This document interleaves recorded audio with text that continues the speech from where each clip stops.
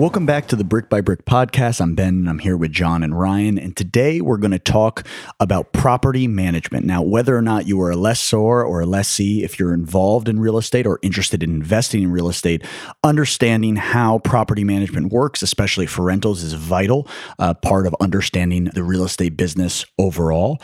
So we're going to jump right into it. And we're lucky for us, we have a property management expert in our midst, John Errico, one of the top property managers in all of northern New Jersey. John, I'd be interested to know from an origin perspective, first and foremost, how you got started as a property manager.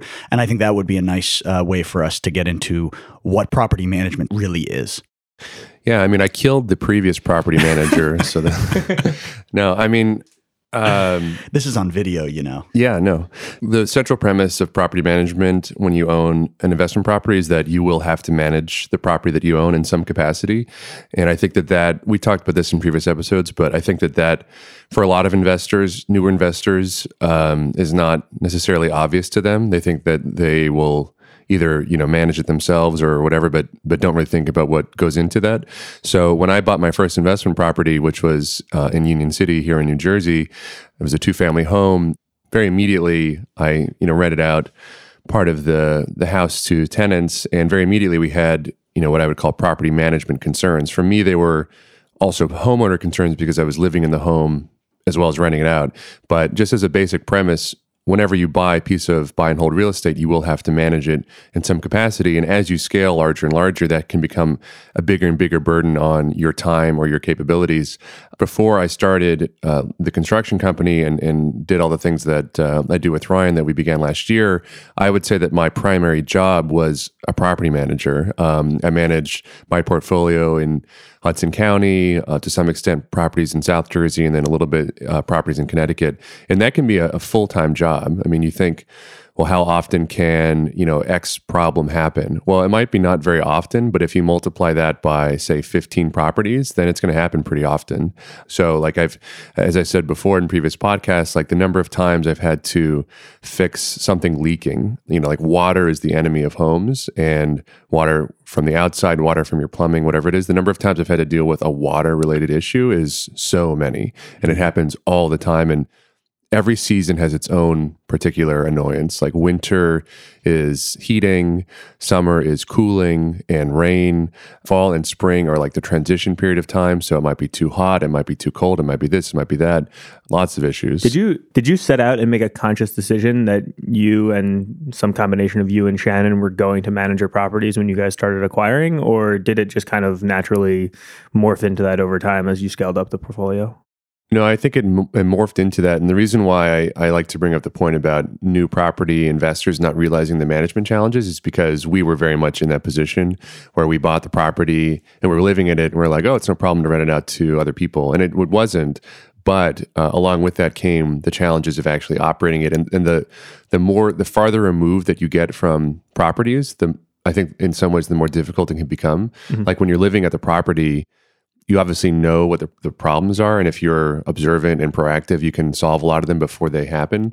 But if you're not at the property, actually during the recording of one of these episodes, I had a very large problem, which was that one of our basements in one of our properties totally flooded, like over a foot of water, and destroyed the boiler and the hot water heater, which was very, very expensive and challenging to replace in the middle of winter. So people didn't have heat also. And being the consummate professional that you were unflappable on air. You couldn't tell. It really was impressive given the context of what we were dealing with. Oh, thank you. That means a lot.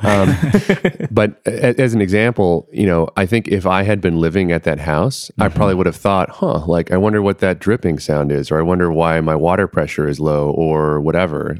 And I probably would have stopped the problem before it got to the extent where it destroyed this equipment in the basement. But because I wasn't there and because I have tenants, not to denigrate them in particular, but obviously they're not either going to be as observant or know what's going on, what happened. So if you have tenants where you truly don't know them at all, where you inherit a property with tenants that are in place, Ryan and I have had this issue recently. those have been some of my least favorite or most difficult property management experiences, because the tenants, you never talk to them when they went to see the property. You have no idea who they are. They could have any manner of problems or issues that were inherited from the previous property owner that the property owner didn't tell you because he wants you to buy the property, whatever it might be. So it's notwithstanding their merit and qualifications as tenants, exactly, that may not have been, that may not have been up to par for you if you were managing it, but that the previous owner had no issues about. Exactly. Yeah. So there's a reason why there is a class of property managers, because it is a job. And frankly, it's oftentimes not a very well compensated job given the amount of work that sometimes goes into it, but it is a job. And it's one that I fulfilled for my own properties. At any point, did you consider outsourcing it and going with a third-party property manager, or was it always, once you started, it was something that you were going to keep at? No, I didn't really consider outsourcing it, because the class of properties that I own and that we buy are primarily single family and small multifamily properties. And finding a property manager to manage those properties can be uniquely challenging, mostly because the way that property managers make money is by scale. If you manage a single property and you're, say, taking 8%, 10% of gross rent per month, that's not going to be a lot of money. You're talking about $200-$300 at most in this area. So to employ yourself full time, you'd have to have a portfolio of maybe 20 or 30 different properties. And if you can do that all under one roof, if you can manage a 20-unit building, that's great, because you have one location, you have maybe one boiler, one roof, maybe a few hot water heaters, things like that. So to manage a lot of small 1 and 2 family properties, you're not going to find a great property manager. And I know from being in the business that there's so many bad operators in this business.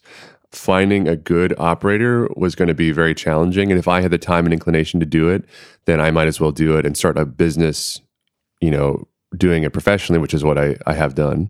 I have a ton of questions that kind of come from what you were just describing, but I think my first one would be, so if I'm trying to, let's say, house hack in an area and I want to take on property management for my individual unit, whether because I think it's cost effective, because I think I have the time, or because I can't find, to your point, a property manager that's worth, anything, that's willing to take just my one unit, what maybe are the first things that I should be prepared for? Or maybe even better, what were the first things that you realized, gosh, I really need to have X, Y, and Z in place to properly manage this property?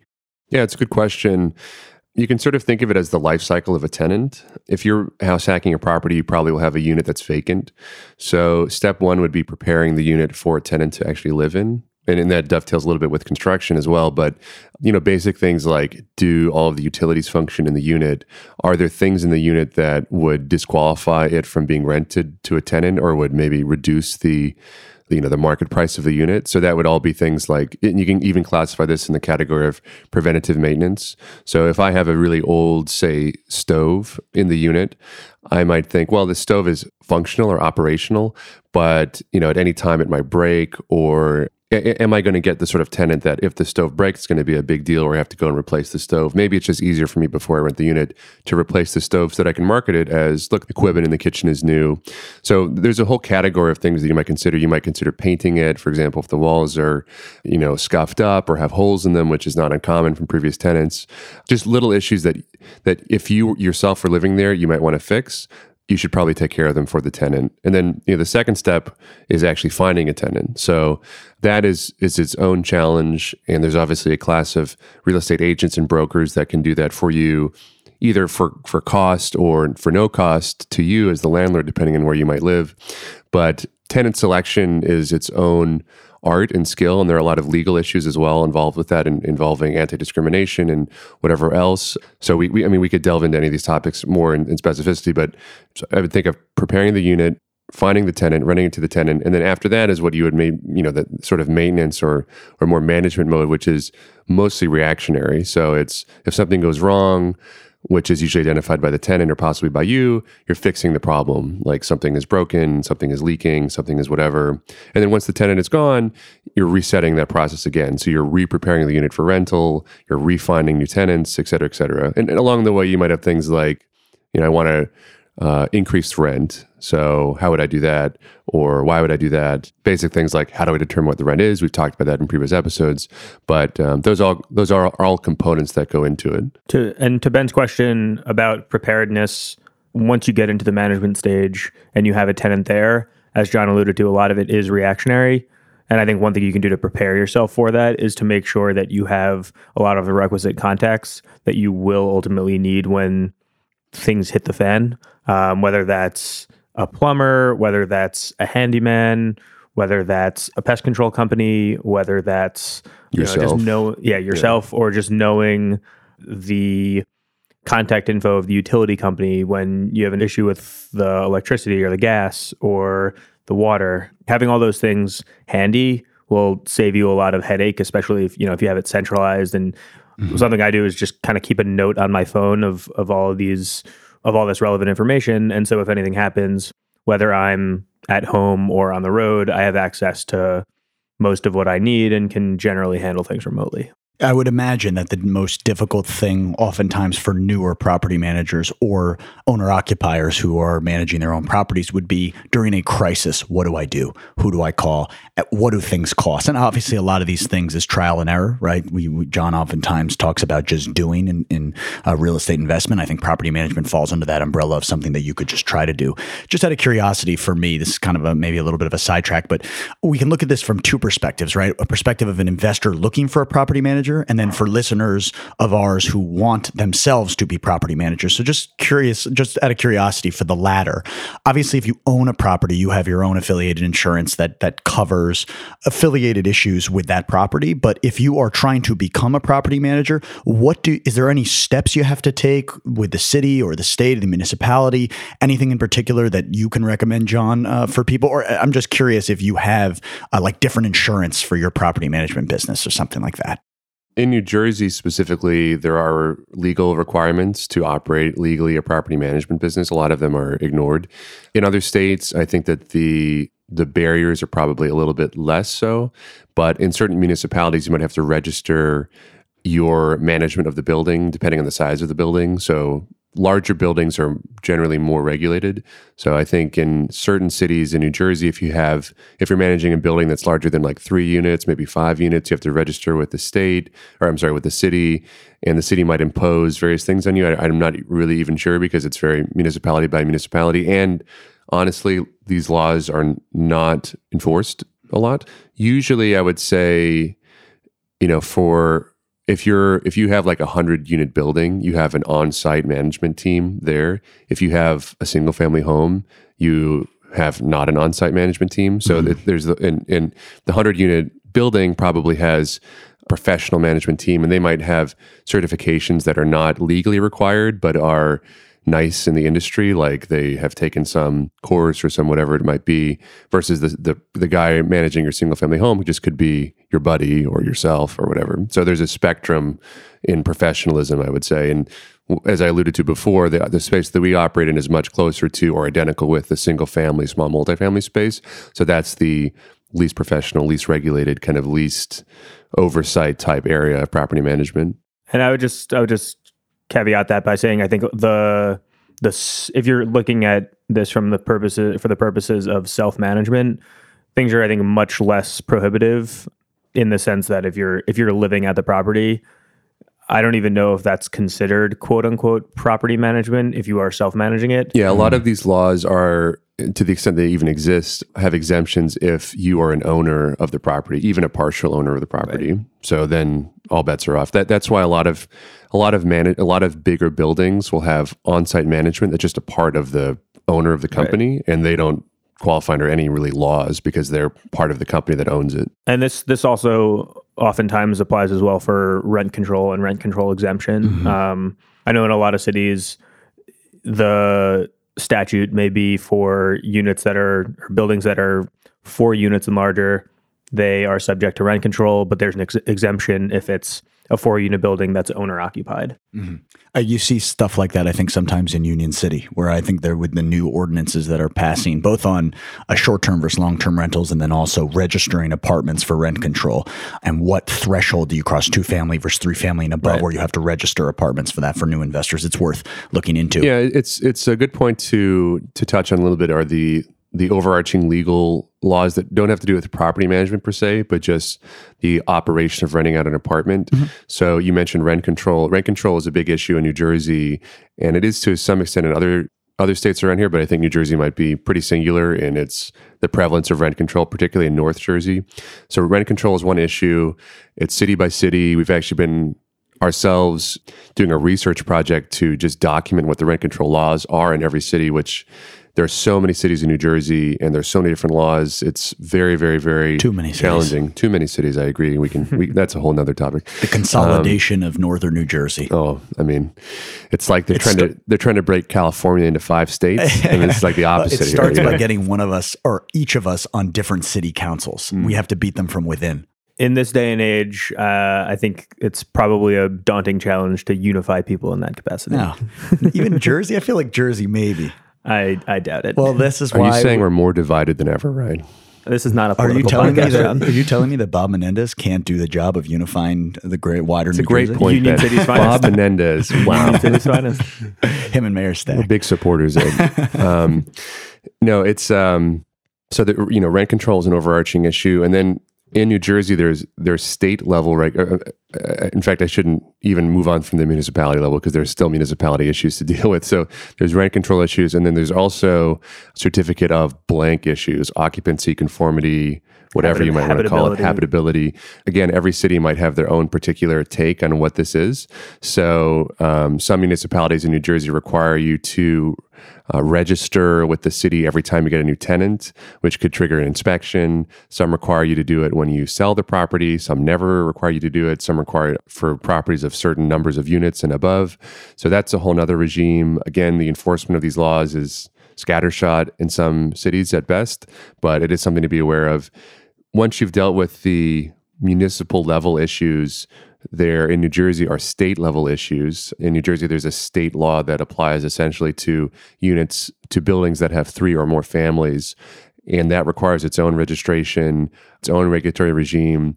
And very frustratingly, the state and the municipality might be on very different pages about your compliance with various laws. It's not uncommon in New Jersey for buildings to be in compliance or at least nominal compliance with the state law, but not in compliance with the city law, which is very frustrating because... Or the opposite. Or the opposite, but I would say that I've seen it more, they have a green card, but they don't have any... A green card is essentially the registration certificate that you get from the state if you have 3 or more units in a building.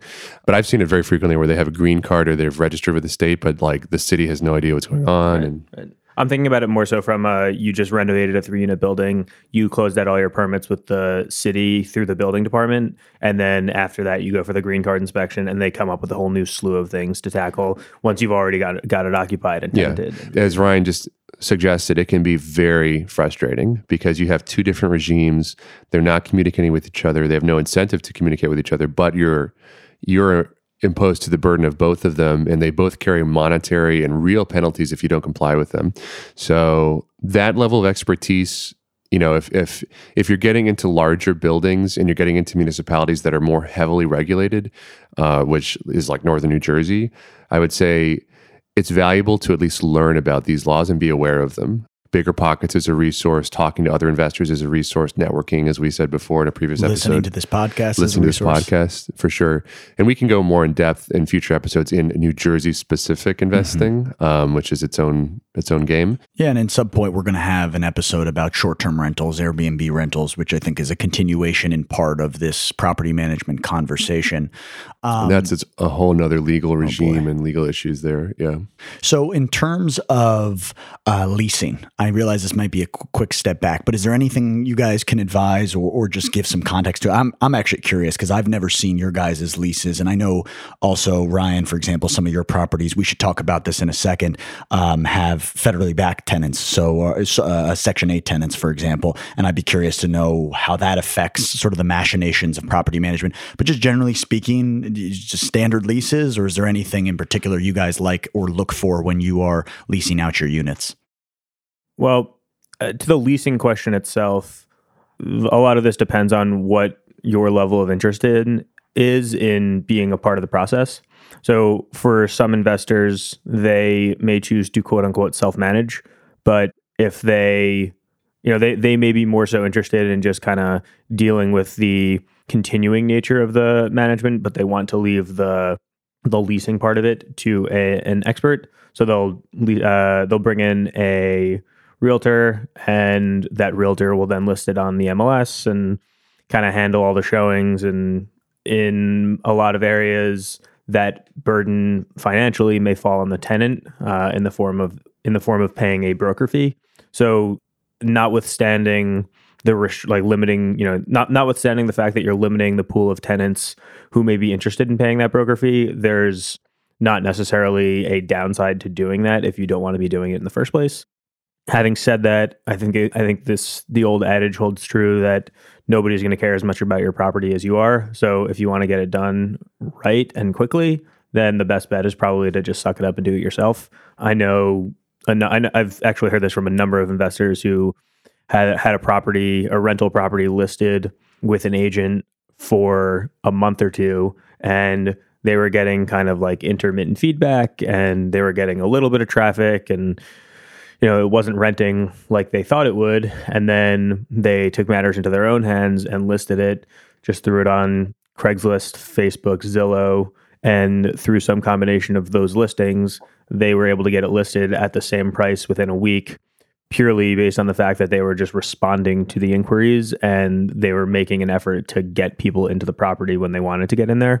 So I think a lot of this comes back to the financial incentives here, because when you're talking about a $1,800 a month rental, the net fee, the net commission to a broker might be $500 or $600 if they don't bring the tenant.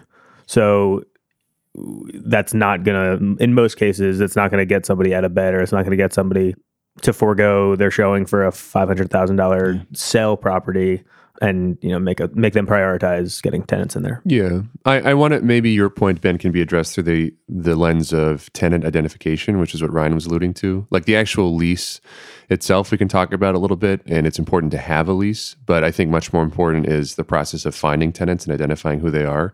That's a deep topic, and I want to caveat delving into it by saying that it's very important to be aware of federal fair housing laws when you're finding tenants. So, I mean, it may be as obvious if you're at all in real estate, but you can't display discriminatory preferences to individuals when you are leasing properties or even selling properties based on things like race, religion, ethnic, cultural background.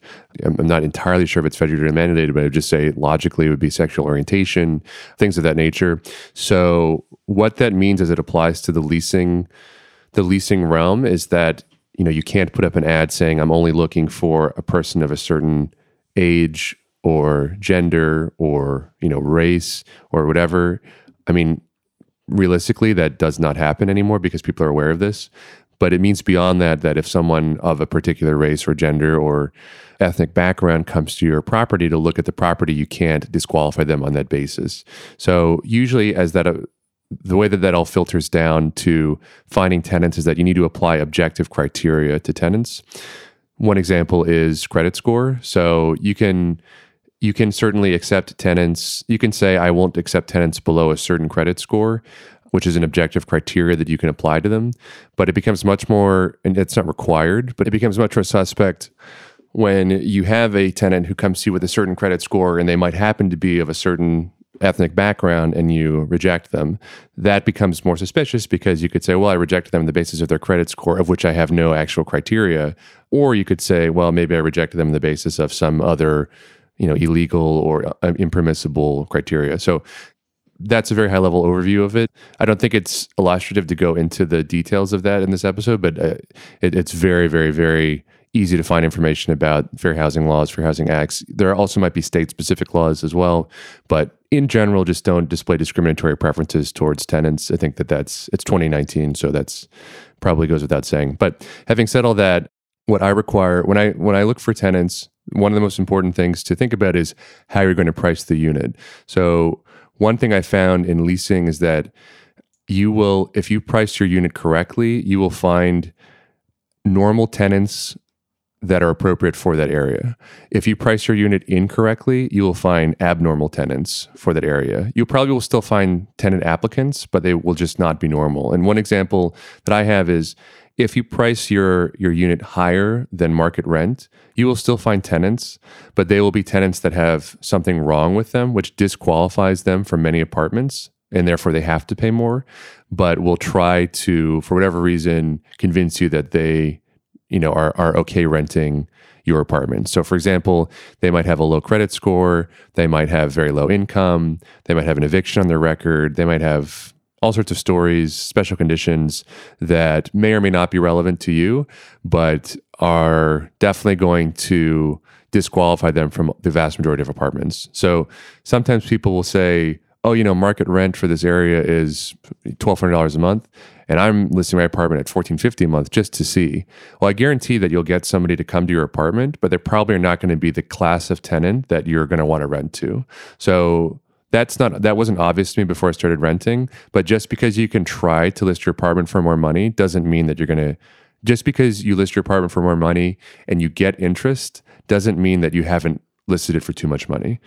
So one theme that we've talked about in a number of different contexts is the theme of understanding what your costs are. And in this case, I think the way that applies is understand that there's a cost of trying to get that maybe above market rental number, because in this area in particular, if that is a problem tenant and you need to go through an eviction, the cost of that eviction, both in terms of lost rent and the legal costs associated with going through that eviction, whatever that difference is not going to be enough. You're not going to be obtaining a significant enough premium to justify those added expenses. Right. And it's interesting for somebody who doesn't have properties that rents to hear that perspective, because you're talking about, right, if everybody wants to try to juice their rents as much as possible, but within a margin of what the market is, you can have an extremely volatile different outcome based on the quality of tenant. And that poor quality of tenant, to both their points, yes, in the immediate might pay you a couple months at $200 more a month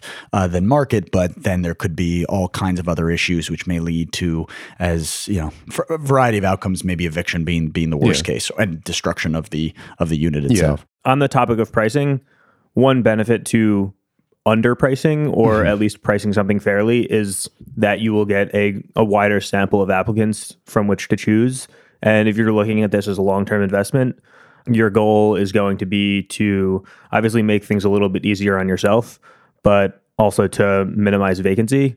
And if you have tenants in there who are paying a fair rental figure and they're qualified because they were the best of the crop from which you were choosing, then there's some long-term value to that stability as well. Yes, for sure. Yeah. So I think step one in the tenant identification process is listing, determining the appropriate rent for your unit. And you can list it above what you think is market rent, but the caveat is what I said before about the quality of tenants and what we just talked about. The second thing for me is I like to, at some point in the rental process, these tenants will be met by somebody. It could be by you, it could be by your manager, it could be by a broker or whatever, but that interaction is usually quite important. Not, again, for determining their, characteristics that you shouldn't discriminate on, but just for determining their possible quality as a tenant. For example, if they come into your unit and they bring, 8 family members and you're renting a 1-bedroom apartment and they say, oh, it's just going to be me and my husband, that's problematic to me, because I don't know why you'd be bringing, your 8 family members to look at this 1-bedroom unit if it's just you and your husband. The biggest thing that I like to do when I meet tenants is explain to them what's going on, see their reaction, and then very importantly is have an application process for your tenants. A lot of landlords for some reason don't really do this, or their application process is maybe verbal, but it's totally legal and totally appropriate, in my opinion, to have a written application, which alone will drastically remove a significant portion of the tenants that are going to be interested in your property. So wherever you find the tenants, and I don't know if it's worthwhile to go into it because it's, it can be region specific and you could use a broker, but however you find tenants, once they come to your apartment, some tenants will be interested, some won't be interested, some will waste your time, some will cancel on you, some will whatever. But if they actually submit an application, which is a written application, which requires them to actually write something and usually pay a fee, which is usually for a credit check or a background check, that alone will remove about 95% of people that are applying to your apartment. And many times I'll get tenants, particularly in certain areas, that say, I can't figure out how to fill out the application. And I can understand that to an extent if it's maybe online and they're elderly or they don't, have access to a computer. But even if you then provide them with, say, a written application and they're unable to do it, that is a disqualification. Because if you're unable to convey to me the information that I request, for example, if you can't comply with my request for a credit check or a background check because you can't sign an application or logistically get it to me in the amount of time that's required, you're probably not going to be a good tenant. Yeah. And maybe there is an apartment for you somewhere else, but my criteria is that you need to fill out an application in some manner. It has to be written so that I can submit it to a credit agency and a background agency, and you have to pay me a fee so that I can pay the credit and background agency to do it. And normally I use a website called Cozy, which I'm a big fan of. Cozy also will syndicate your listing to certain websites online. I don't really use them so much for the marketing aspect of it, but their application process I found is great. Their fees are very low and reasonable for tenants, and the information that they give you is usually very comprehensive. So they'll give you information like the credit score, which will not be just a number, but will include things like credit inquiries, derogatory factors on their credit, et cetera, et cetera, et cetera. They'll include a background check, but the background check won't just say positive or negative. It'll include things like, here is an eviction, which is obviously a big negative, to, here is a, misdemeanor that they got 8 years ago when they were a college student, which is probably less of an issue. All these factors are important because, sometimes you'll find with tenants will come to you, and first of all, my favorite tenants are the ones that come to you and say, say, okay, well, in order to rent the apartment, there's we do a credit check and we only accept credit scores above X or whatever it might be. And they'll say, oh, great, my credit is perfect. I'll say, oh, fantastic. And then I'll run their credit score, and their credit score is like 530 or something ridiculously low. I'll be like, wow, that's. You always wonder why they just why say it. I mean, maybe they're trying to speak it into existence, right? I mean, that's really concerning to me because it's a total obliviousness, and it's also lying. It's either lying to me or being so oblivious that they have no idea. And on the contrary, sometimes tenants will come to me and say, hey, I just want to be really upfront. I had a hard time 3 years ago. I had to declare bankruptcy because I got divorced or someone died or some I lost my job. Some factor like that happened. And then you see their credit score and you say, their credit score is bad, but everything stems from this one incident. It's like a 2-month period of time when all their credit card bills were late and et cetera, et cetera, et cetera. And that still is not, necessarily good. Their credit score might be low for that purpose, but at least they've explained it, and then you can evaluate that as you might take it. The same is true with background checks. Like sometimes people will say, I've never been evicted, no eviction. Then you go on and then it's very obvious that the reason they're looking for a new apartment is because they just got evicted from the previous apartment. So it's stunning because you'll tell people like, look, I'm going to do a credit check and a background check. Not even saying like, is there anything I should be aware of? Just to let you know I'm going to do it. And they look at you and say, good, go do it. And then they be proactive and be like, not only did you not ask me about it, but I'm going to tell you how great I am. And then you do it in the opposite. So it's like, yeah, you got me. Have a nice life. I mean, you'll be It's amazing how frequent that happens. It's interesting to hear that too. So when I graduated from high school, actually originally I worked for a property manager, and it's worth noting that every property manager, to an extent, does some variation of the process that John just described. And I know for us, like we had obviously a credit check fee and a written application, a background check. And it's funny now hearing John, I never really thought about exactly why we did. I mean, I just always assumed, but hearing that methodology, I realized, oh, that's why we do it. But we also asked for like a good faith deposit, which you can do, I guess, which was fully refundable. For some reason, you didn't get approved, and a certain amount of security, which you guys can talk about more, being the landlords in the room. But that is very funny. And I think one of the things about property management is you can kind of take some. You got to roll with the funny moments when they come, because I imagine it can be extremely stressful and operational stress. So oftentimes you're going to see people and things that probably you wouldn't believe, especially in very specific areas in wider New Jersey. Yeah, I mean, a lot of the stress can be oftentimes people just waste your time, and that's why it's sometimes valuable to have a property manager / realtor degree agent. of distance. Yeah, because people will. I mean, there's so many times when people will say, "I'm so excited about this apartment. I'm going to come see it. I'm going to be right there." Classic. And then they never show up, or they'll say, "Oh, I'll be there at 1," and you rearrange your whole schedule to be there at 1, and they're like, "Oh, I'm running late. I'll be there at 4." Yeah. It's like, how can you be running 3 hours late? I mean, that's insane. Right? Well, it's funny because it's different. Like, it's like whether if you are a property manager or work for a property manager versus being an individual owner as well, your time constraints are very different, and your time value is very different. So that was always a brutal one. A lot of the things that you put in place here, a lot of the things that John just alluded to, they're qualifiers, and then they serve as a filter for a lot of the bad applicants that you would otherwise receive. And while I'm sure there are plenty of applicants who will just outright ignore the fact that you're saying upfront, it's going to be a 1.5-month security deposit, the rent is going to be this much, the credit score qualification is this. There are plenty of people who are going to apply anyway and just think they can get around it. But there also are a number of people who probably don't apply and who you filter out, and ultimately, that they don't waste your time because you're upfront about that stuff. And I think it's super helpful to do that, because it's only going to rear its ugly head at some point. So it's better to, filter out who you can, still have your process to kind of verify that your requirements are being fulfilled.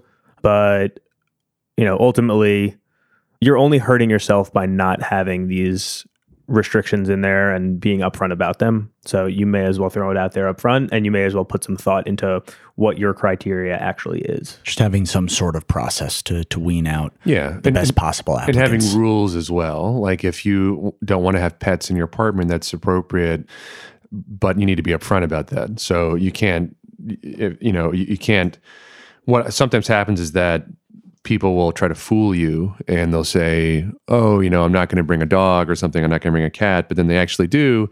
That's a violation of your lease, and that's a serious problem. It's not a problem to be like, "Oh, oops, like we just forgot about it." Like that's a serious problem. The same is true with occupancy, right? If you have a single bedroom apartment and you say, "Look, I only want to rent it to 2 or fewer people or 3 or fewer people," that's appropriate, because renting it to more people can be a fire hazard or a safety hazard. And somebody moves in, they have 6 people. That's not okay. That's a serious problem. So being firm about the rules and saying like, here's what I expect will set the tone for the entire relationship, and also will prevent you from getting into serious trouble, possibly even like legal trouble with if there's an insurable issue or a fire or whatever might happen. And having thought about that and having kind of codified this in your own way also makes it a little bit easier to enforce it down the road. Because if somebody comes to you and says, can my daughter and son-in-law move in here, or can I have a dog or a cat, or any other number of requests, it's a lot easier to say, no, I'm sorry, we have specific company management-wide policy that prohibits this, versus saying, no, I'm just going to be the bad guy today and tell you no. So out of curiosity, we talked about some of the thresholds of getting tenants in, and what are the kind of standards that you can outline to try to get in the most qualified tenants at paying the maximum rent you possibly can for the area. I'm curious, you get a tenant in there and they don't pay rent, or they're violating as we just talked about, maybe it's the animal policy, or it's, again, just being late on rent, what have you. What are your processes, and what are certain methods property managers can take to try to address these issues? Very common issues. So there are a lot of there are property managers that operate on both sides of the spectrum, and either side of the spectrum can be very negative. There are property managers who are extremely lackadaisical and have no conception of what's happening at their unit or their apartment, and literally just show up to collect a rent check. That's bad for obvious reasons, because you're probably not solving problems. You're probably not aware of what's going on in your units or your buildings. So that can cause a whole host of issues. The other extreme, which you might think doesn't happen, but I've actually seen all the time, and in fact, Ryan and I have been talking about this recently, are property managers or landlords that are so involved in the lives of their tenants that it truly becomes a problem.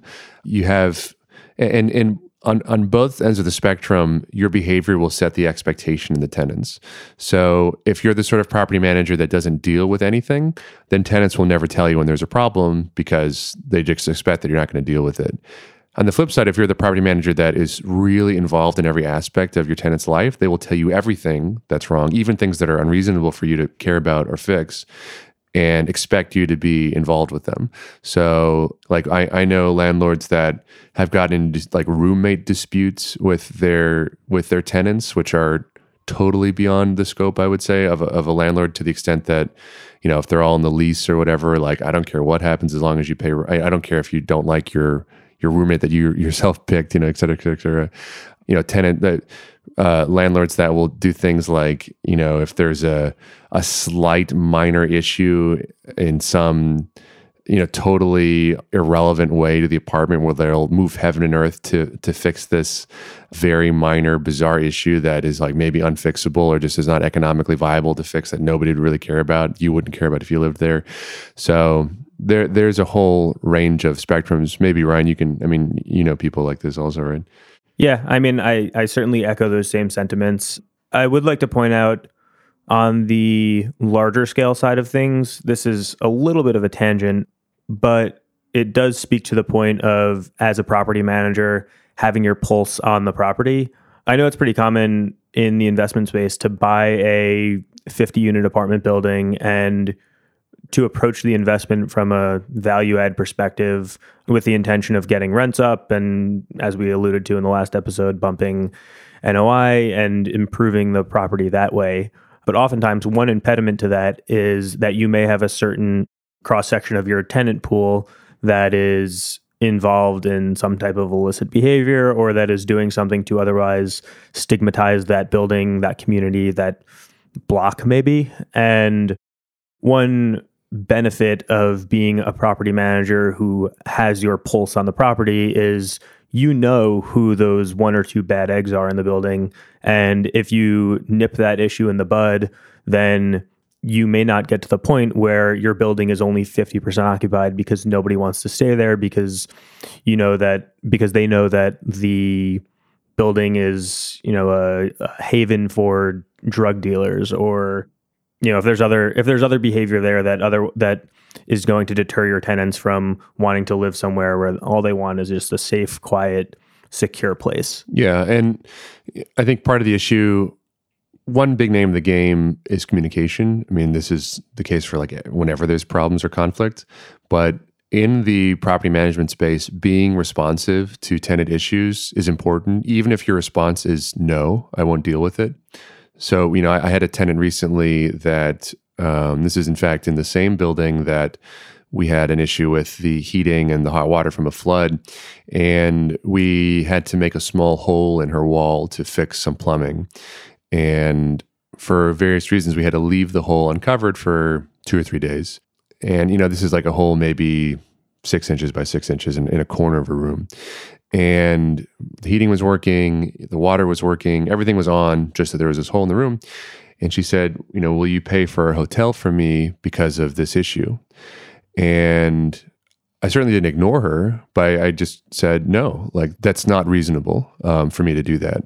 And I don't want to be, and, you know, she had all these reasons why she didn't want to do it, and why it was such an inconvenience for her, and et cetera, et cetera, et cetera. And I said, look, I don't want to be inconsiderate to your concerns and your, you know, maybe unique life history that makes it so that this is very inconvenient to you. But from the perspective of my duties as a landlord to you, this is not an appropriate thing for me to do. So no, we can't do that.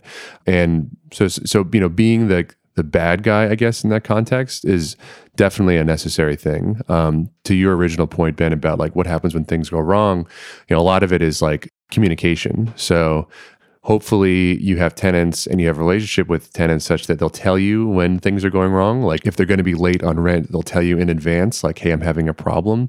That still is not necessarily okay or great, but at least you're informed.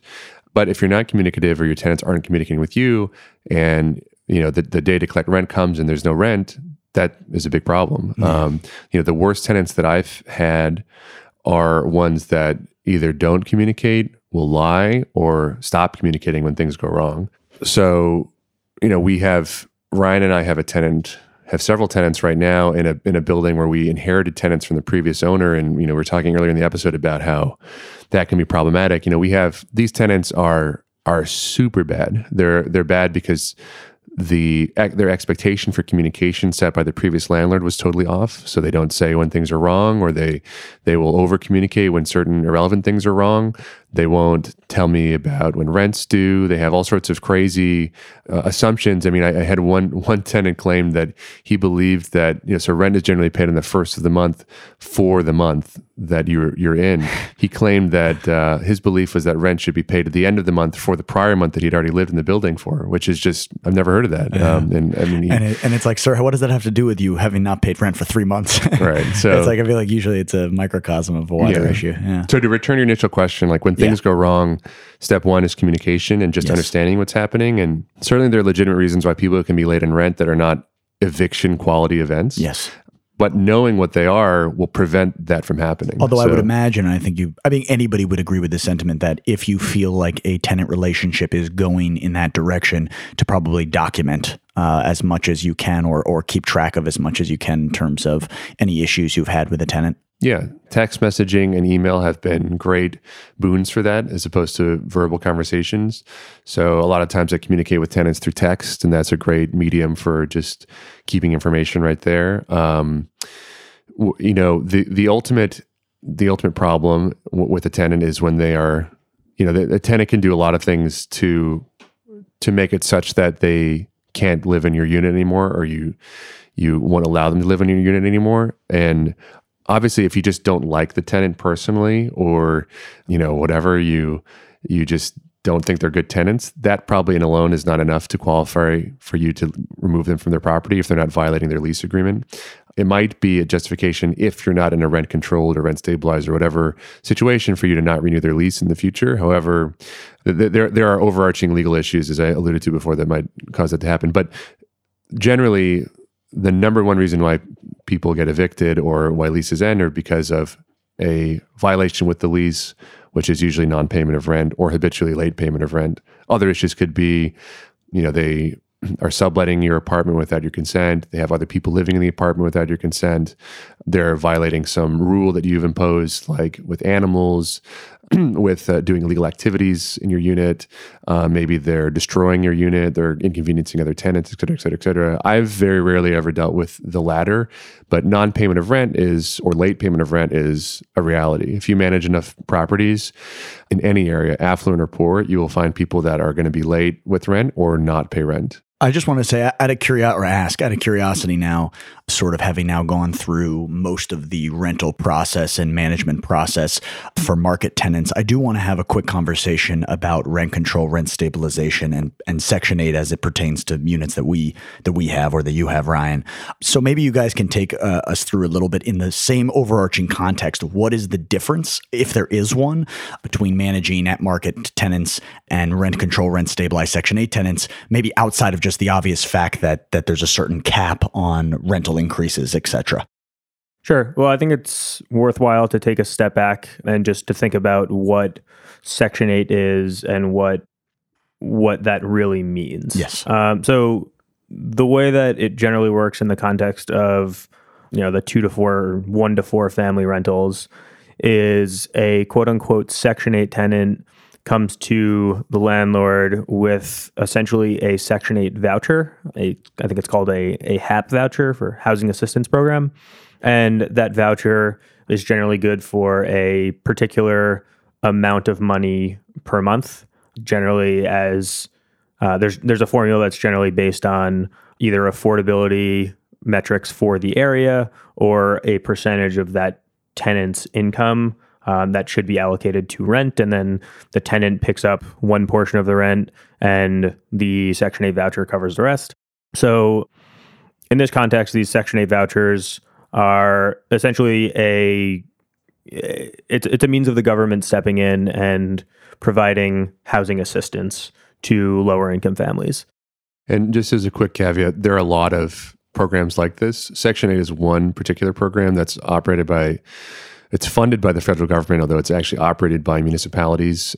But there are many, many, many programs like this for low income or disabled or other category of tenant where, for whatever reason, they have government assistance to rent a unit. And Section 8 is the most common one that landlords will deal with, but all of these things that I think Ryan is about to say will apply in a similar manner to a lot of these programs. And sometimes you may find tenants who are using a combination of one or two or maybe three different programs. So to me, the overarching theme is the same. You want tenants who are going to abide by the lease. You want tenants who are not going to create issues and who have realistic expectations, regardless of whether they're market tenants or whether they are paying through some means of housing assistance. When it comes to Section 8 or other housing programs, I think you generally find within the investor community, you'll generally find that investors are either really far on either end of the spectrum. So they either love them and swear by them, or they had one bad experience with it and have written off these programs entirely. I think the reality of the situation is that it's case by case. You're going to have excellent tenants who are on some form of housing assistance, and you're going to have some tenants who are quite subpar when it comes to these or on these housing assistance programs. And it's on you as the landlord to screen them appropriately and to ensure that regardless of what their means of payment are, that they are qualified to lease your space. Right. So in my experience, government subsidized tenants, first of all, in general, you will find a very wide array of tenants that have government subsidies. Some Section 8 tenants will be, in Section 8, you can just, parenthetically in your mind for government subsidized tenants. Some Section 8 tenants will be fantastic and some will be terrible. And as Ryan alluded to, the voucher, which is the amount that the Section 8 tenants' rent will be covered, can vary a lot. It can be 100% of your rent to much less than that. Back of the envelope, sort of high level talking, usually tenants that pay more money, even though this sounds counterintuitive, are better tenants because they have more of a financial stake in where they live. If you have a tenant who's paying truly zero because the government program that they're on pays their entire rent, they have really no financial incentive to do or be anything in your apartment. And although this hasn't happened to me, I know people that it's happened to. These tenants can just trash your apartment because they have really no financial consequences for that happening. So if they, for whatever reason, don't like you or are having a bad day, they can really cause you financial penalty without themselves being financially at risk. To be fair, the ramifications of their behavior in that situation would be that they would lose their housing assistance payment, which is not insignificant. Out of curiosity, does the federal assistance cover things like credit check fees and security deposits? Like if you're renting to one of those tenants, what is is the process different in terms of the source of funds for those initial fees, or no, the tenant is still on the hook for those payments? It depends on the program. Okay. Oftentimes, as Ryan alluded to before, tenants can use multiple programs. So, I have a tenant in one of my properties that isn't actually a Section 8 tenant, as in she pays market rent out of her own pocket. However, for her security deposit, her security deposit was paid through a program through the city of Newark that provides emergency housing relocation because her building was condemned or something like that. And so she didn't get her deposit back, or she might at some point or whatever. So there's a whole variety. And yes, there is assistance for application fees and, whatever else might be in relocation fees, et cetera, et cetera, et cetera. Now, one other downside to a lot of these programs is they are generally administered by some agency. So in this case, I think there's either, I don't know if it's at the city level or at the county level, but there is a local Section 8 office that administers the program in each of these locales. And those offices will conduct periodic inspections. I don't know if is it yearly or biannually? I don't know. I think I'm not entirely sure. It certainly depends on the program, but it happens not infrequently. Right. But just as we alluded to earlier with the state and the city having different requirements, this just adds a third layer of oversight. And it's just another body that comes out and will say, hey, you need to paint this wall, or you need to fix this door, or you need to do that. It's not necessarily that these things are unreasonable. It's just that the frequency with which these things happen and the ramifications of not being in compliance, whether these requirements are reasonable or not, can be significant. If they're not cured within a certain period of time, they will stop paying the rent, and it's just another source of frustration. Yeah, it's bureaucracy, and to be honest, a lot of these programs are not administered particularly well. Right. And that can be very frustrating from a landlord perspective. Like, one of the craziest things that we've had to deal with, I think, is we have a Section 8 tenant who is very habitually late with her rent. She always seems to manage to pay it, but is very late normally. And her income portion, her portion of the rent is maybe like a third or something of the total rent for the unit. So most of the rent comes from the local Section 8 office. However, if she is late on her rent, she will be out of the program, which means that we won't get Section 8 income anymore. So it's a pretty perverse incentive where I'm actually incentivized, if I want to get that 2/3 of her rent, and if I think that at some point she will actually pay, I'm actually incentivized to tell the Section 8 office she's paying her rent on time so that I get the 2/3 of the rent. Which is just ridiculous. Right. If I say that she's out of the program, boom, she's out of the program. If I say she didn't pay rent this month, they want to be helpful to me. So they say, oh, great. Well, she's out of the program. Well, okay, fine. But now I have to, that doesn't mean that she leaves the apartment. Right. It just means that through some sort of eviction process. Right. It just means that I don't get the Section 8 component anymore. So then I have to evict her, which in New Jersey is a multi-month process. I have to go through everything else involved with that, try to get money from her for those other months without Section 8 assistance. It's just not going to happen. Is there a process where you can document through Section 8 or other programs like this, hey, listen, they're late, but they've been paying, so I just want to note this for if I need to pursue other options down the line? Or it's an all or nothing game with these federal programs? These are two different regimes. So there's the Section 8 regime, and then there's the eviction regime. Well, but I just mean for Section 8 purposes, right? Because you're saying that if you don't tell them that he or she is paying on time, they'll revoke the federal funding. Well, you can accept, you can say she's paying late, but I have no problem with that. Yes, that's fine. Okay. Or you could even say, hypothetically, she doesn't pay rent at all, but that's no problem to me. I'll just take your 2/3 and Yeah, you can do whatever you want. I mean, there's no requirement. I mean, the relevancy though is that if you want to evict her, as we said before, a legitimate, legally okay reason for eviction is habitually late payment of rent. But there's no inconsistency in my mind from saying she's still in the Section 8 program or he's still in the Section 8 program because I'm okay with the fact that they're paying rent late. However, I'm going to pursue eviction for them because they're paying rent late. I mean, that might be a little weird, but I mean, I'm sure that happens all the time if you wanted to. I mean, normally, again, in Section 8, the majority of your rent is coming from the Section 8 program. So yeah, it may suck to get, a third or less of the rent late, but if you have a Section 8 tenant and they're generally okay otherwise, that's probably an okay calculus for you to make, is say, look, I get the late rent. It's late it's late by 10 days every month, but at least I get it. And then I get my 80% from Section 8. I'm okay with that. That's fine. So transitioning now from Section 8 to maybe and other federally backed programs to rent control and rent stabilization. And it's important to note, I know that's not the purpose of this episode, but to understand that when you're investing in properties that classify or have tenants in these programs or under certain types of rent control or stabilization, that should and will change your investment thesis. But now I know in the city from my previous work experience that, for example, New York City, sorry, excuse me. I just assumed that you all know. Didn't you roll out the red carpet? Did you know I was from New York? Just kidding. There's no pretension on this show. The New York Post that's constantly up to my car might be. You mean the People's Paper? The People's Paper. I'm scared to say that on this show because that's going to catch on. I need to trademark that. So more importantly, looking at the way that, for example, rent stabilization grows, I know it was usually mandated between 1% and 4% per year.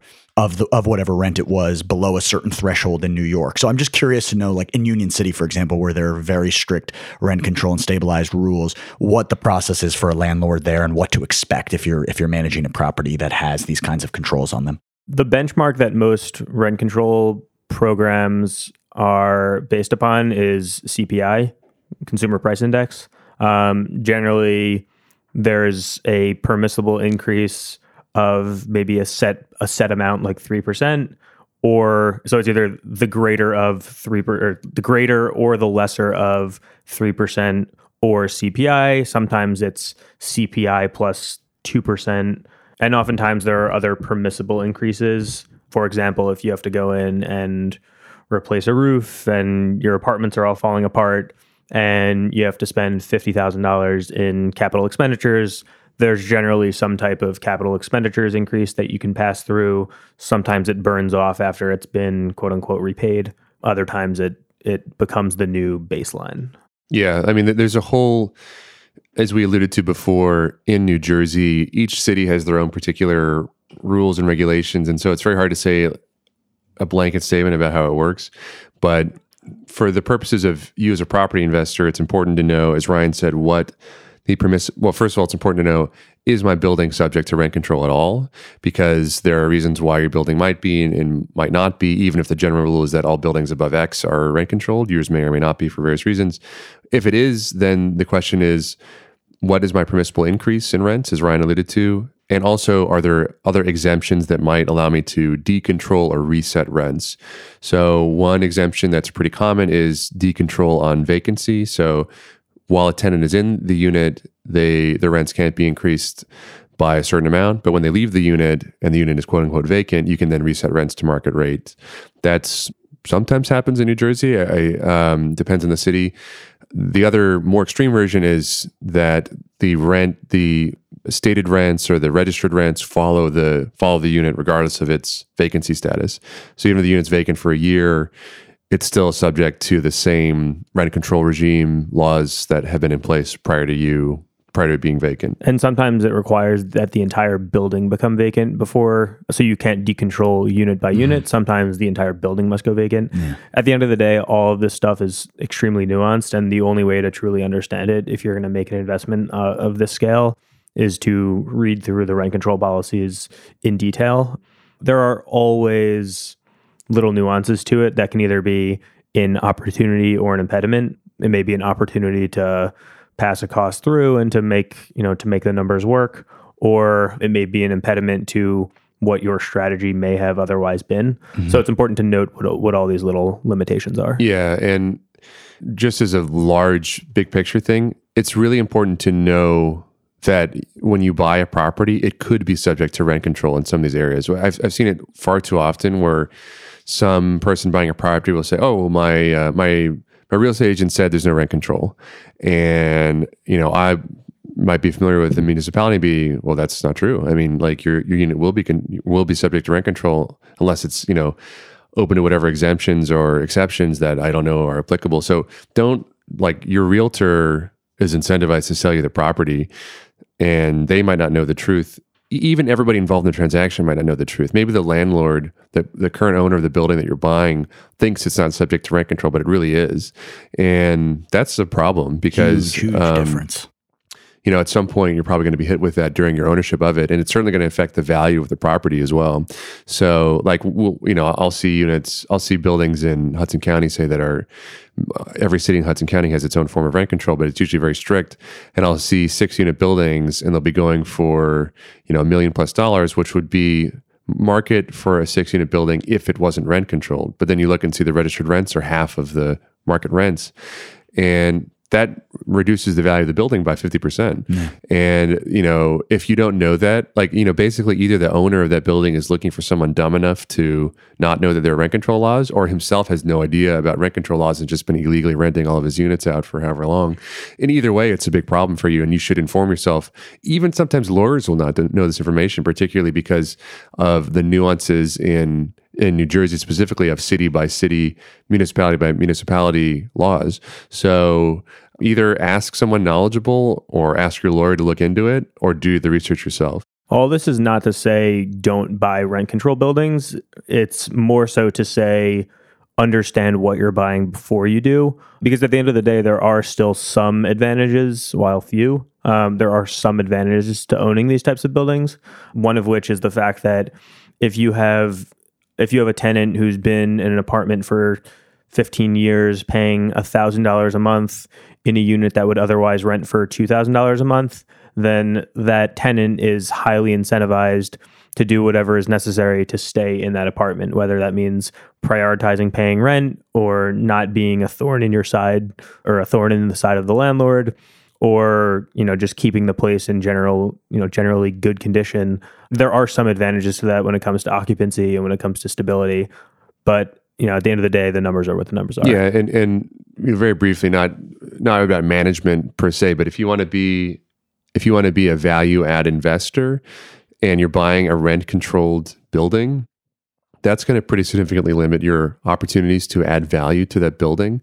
Because as we've talked about in previous episodes, in an ideal world, the value of an investment rental property is a function of your income, your gross income, which are your rent and your expenses. And assuming your expenses are generally going to be fixed, if you can't increase rents, increase income, then the value of your building is not going to increase. So buying a rent-controlled building where there are truly no opportunities to ever decontrol it or raise rents or do whatever else, you're either hoping on A, the law to change, which has happened, or B, you have no appreciation value add play. You're just happy with the cash flow as it is, and you're going to increase it at 2% a year, and that's it. So excellent, gentlemen. Last question before we head out, because we all have dealt with this and are dealing with this. I'm going to talk about market tenants here, not stabilized, controlled, or federally backed tenants. Security deposit. How do you guys operate with that? I think there's always a lot of questions, and sometimes that can be the most contentious aspect of a lease period at the end for a market rate tenant. Obviously, the standard would be if something goes wrong, you use that money, a portion of that money, to fix issues. But do you guys have certain thoughts on it or policies on it? My one thought on this is that you're bringing this up to bring to the forefront your sterling record. I was not going to bring it up. I was not going to. I promise I wasn't. I was curious. Ben prides himself on having his security deposit returned in full in every apartment he's ever lived in. Specifically consulting on how to get your security deposit back? Yes, that is true. But I promise I wasn't going to bring it up. I just wanted to put it in your mind. Notwithstanding that, the topic of security deposits is an important one. Mm-hmm. In a lot of situations, your security or the security deposit that you are holding on to may be your only point of leverage in a dispute with a tenant. That's not to say it's something that you should be holding over their head and exploiting. But if you have a tenant who has not paid rent, if you have a tenant who has or who may trash the apartment, has any reason to be upset with you, whether it's justified or not, if you're holding on to a month or a month and a half worth of rent in the form of a security deposit, then that's one thing that's at least going to deter them from doing that. Cool. Yeah. I mean, I very rarely have taken people's security deposits or a portion of the security deposit. I mean, respect. The idea from a landlord perspective is that there's going to be reasonable wear and tear. I mean, this is even a legal issue about the legal bases on why you can keep a security deposit. But reasonable wear and tear would be things like little dings, nicks, holes in the wall. I mean, I anticipate basically every unit is going to have to be repainted in between tenants. Yep. But unreasonable things would be like they've punched a hole into my wall, or they've ripped up flooring, or they've destroyed a vanity or something like that. And obviously some of it is dependent too on the length of time the tenant has been there. Like a tenant there for a year is going to be a lot different than a tenant there for 10 years, for example. So it's hard to say a blanket statement, but for me, it goes back to tenant selection again. Mm. So if you select quality tenants, and then beyond that, if you communicate with them, one thing I like to do is, for a lot of my units, I provide pest control services, which means that an exterminator goes into all my units and will spray for bugs. And that's a great excuse to just get in the unit. I mean, obviously, tell the tenants in advance this is going to happen and set their expectation for it. But that's a great rationale for getting in the unit every month to just see what's going on. So, you're really clever. Yeah, I've gone into units before and you'll see crazy stuff. Like I was in a unit not too long ago where the tenant had had put in a huge lock to the basement, which is a common basement, and where all the utilities were, and the water shut off, the electricity shut off, and didn't give anyone the key. Like only they had the key. And and obviously at some point I would have figured that out, but I think it had happened maybe a few days before or something.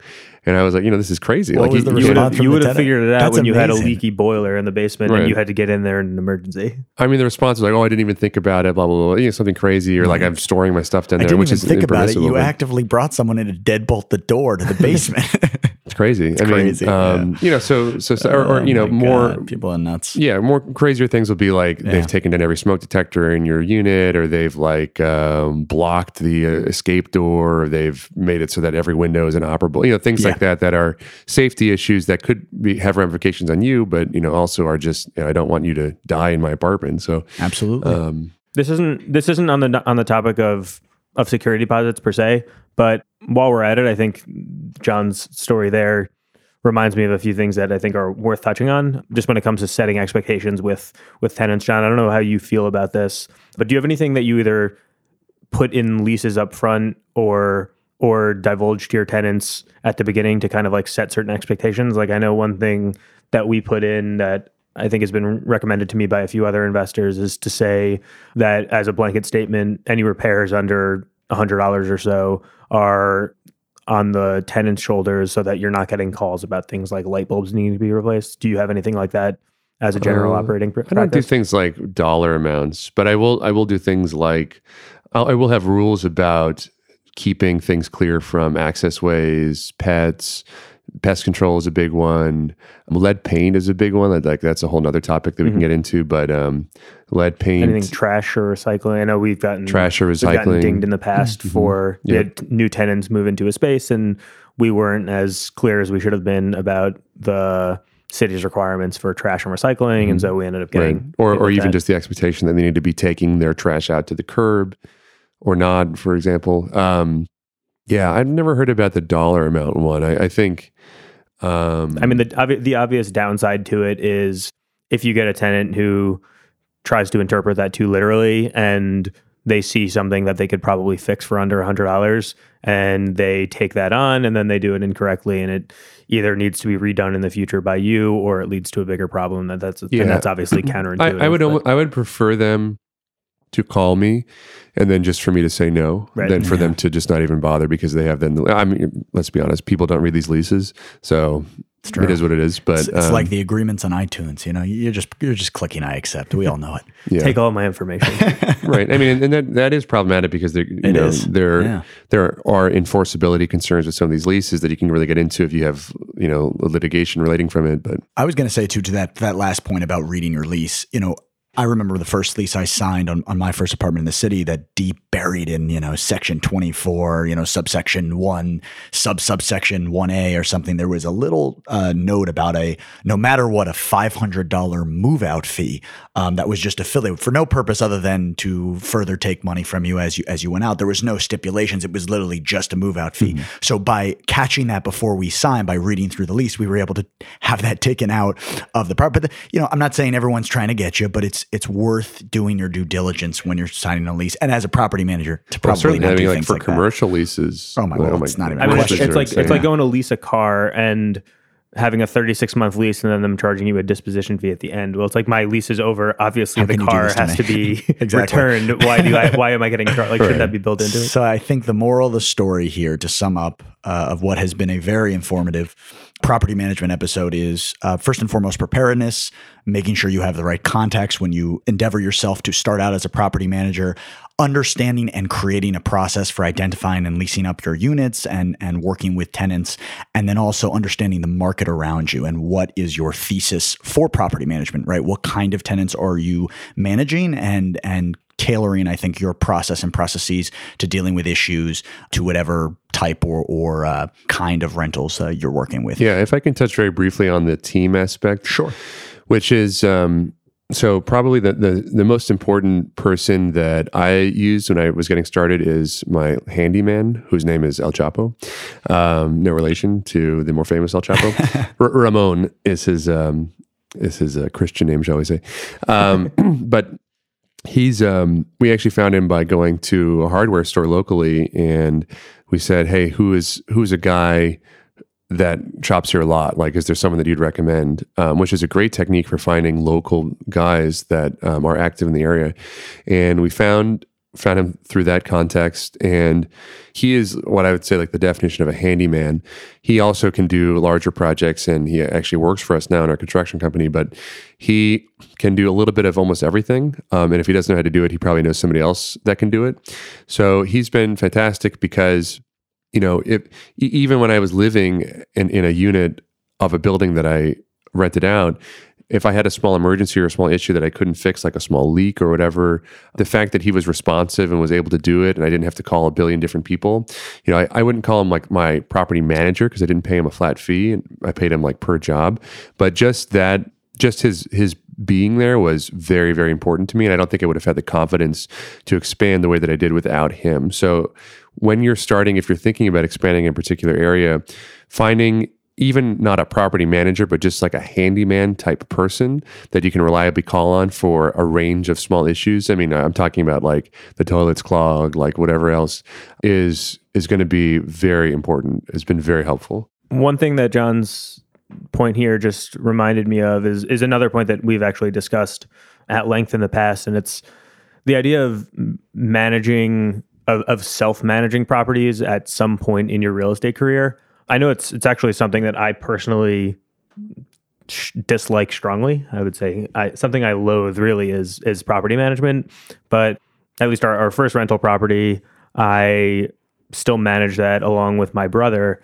And while it is frustrating, it's been a truly formative experience in my real estate career because it's brought to light the reality of owning property, both the good and the bad. The reality is that it's not as scary as I may have thought, but it also does come with certain challenges.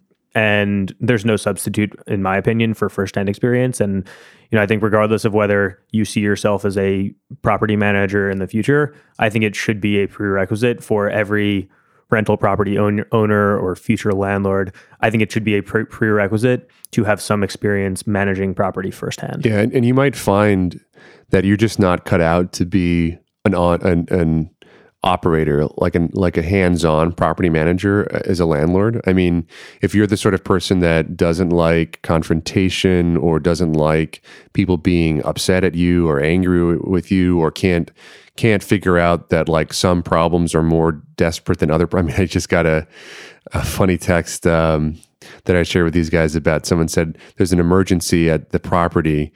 The dryer is not drying my clothing. If you're the sort of person that would take that text in seriousness and call over a repair person that moment to resolve the issue, and can't contextualize that with an actual emergency, which is like, hey, I don't have heat, or there's water flowing through my apartment, or whatever else.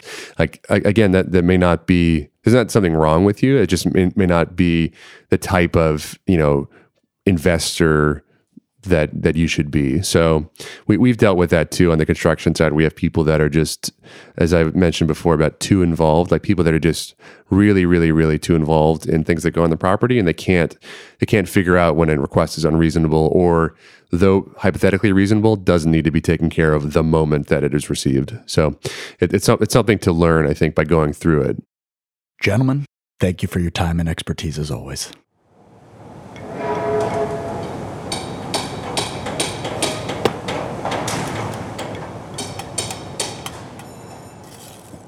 For the folks listening at home, make sure you subscribe to us wherever you get your podcast, to reach out to us on the Brick by Brick, that's Brick X Brick Facebook, and make sure to listen to us on iTunes and Spotify.